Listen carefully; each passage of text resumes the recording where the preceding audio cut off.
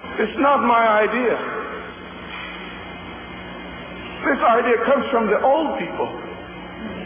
I'm only repeating to you what they've told to me and to many other people. And so it's time to get rid of that one-size-fits-all and actually focus right in on what it is that our communities need. And I think that's a driver.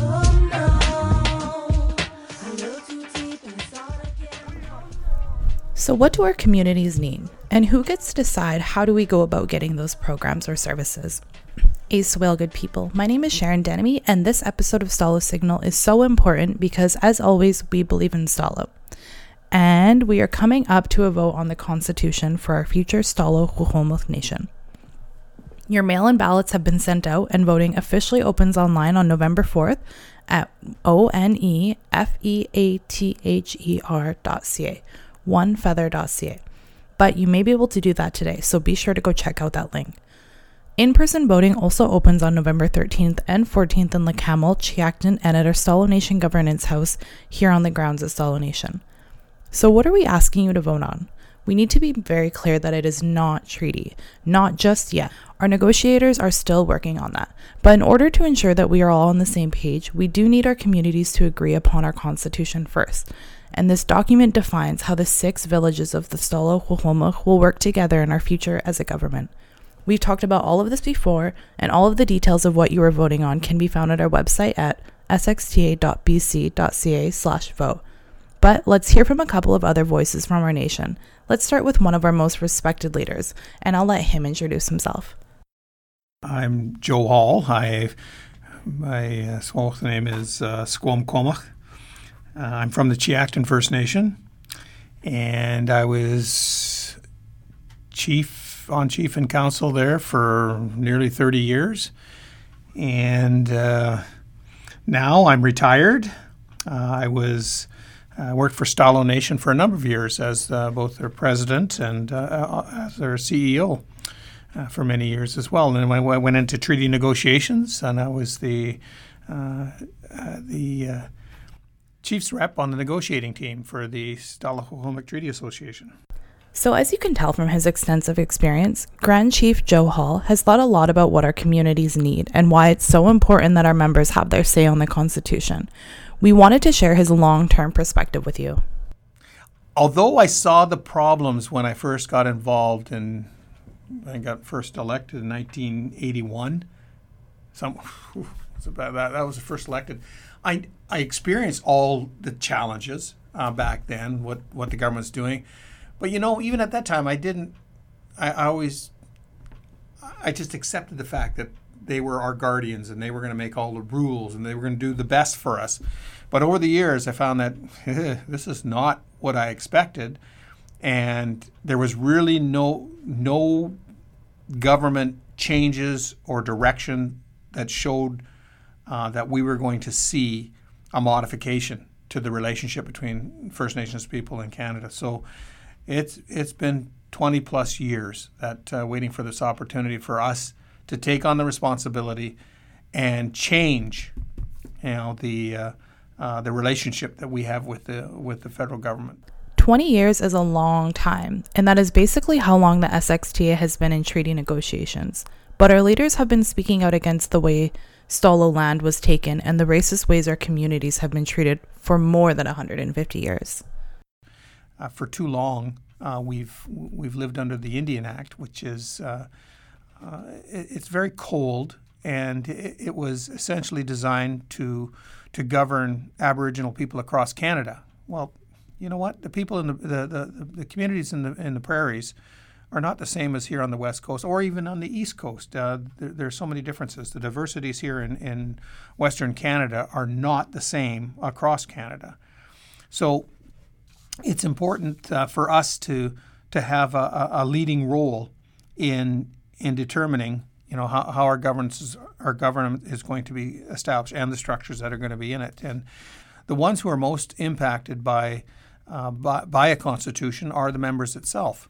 And for too long, they have not had a say in anything that has to do with governance in their communities. So this gives them an opportunity to look at and participate in discussion and eventually decision on which types of government organizations and structures will exist when treaty comes along.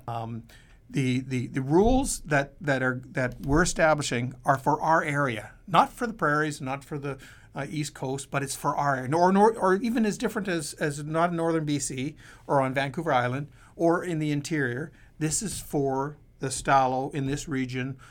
You are the ones who are most knowledgeable on what impacts exist because of all of the either infrastructure or lack of infrastructure and what needs to be done. So, and I truly believe, especially with the younger people becoming more involved in councils and that sort of thing, there's a change. It's very slow, but there is a change happening, and this is the right time for them to become more participatory in governance and lawmaking and policy making.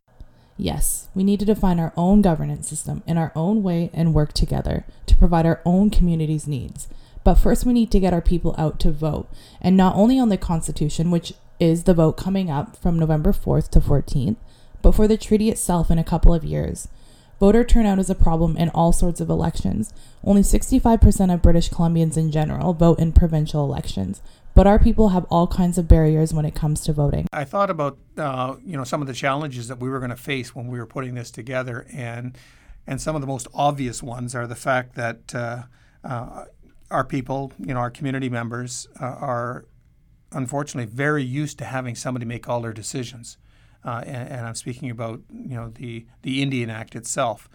There wasn't the ability for community members to participate in policies that have been basically put down on or enforced on First Nations people.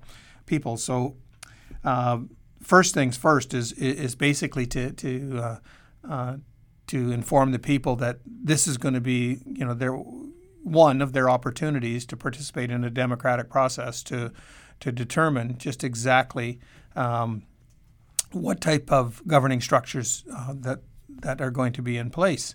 I think that that's going to be the primary challenge is the type of apathy, I guess, around, what's the sense of me participating? There's still a strong blend of old school thinking in there that where people have been basically accustomed or brainwashed, if you will, into leaving everything to the Indian Act and the Government of Canada to make decisions for your community. That needs to be advertised that this is not done well for our community.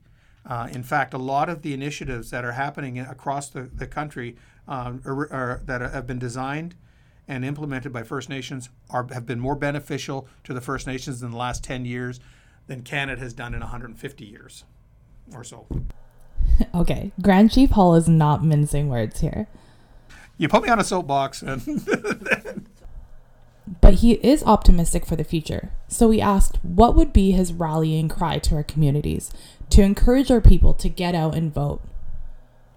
I think, and as I mentioned before, there's a more youthful generation coming along, and they're better educated, and they have not been exposed as much as perhaps the older generations as to what kind of problems that they've experienced. And so I think as well too, they're a little more aware of non-native elections and probably more so recently because of all of the weird stuff that's happening around the world. And I think they become more sensitive to what's happening in their surroundings and what opportunities are available. So there's a myriad of examples in the world. You see protests happening. These are happening because government's not listening. Some of these, like in the United States, for example, you see all kinds of struggles down there and racism and all of that. Well, they need to be either reminded or educated that a lot of these things are happening because the people have not had a say in what affects their life and how it could be remedied.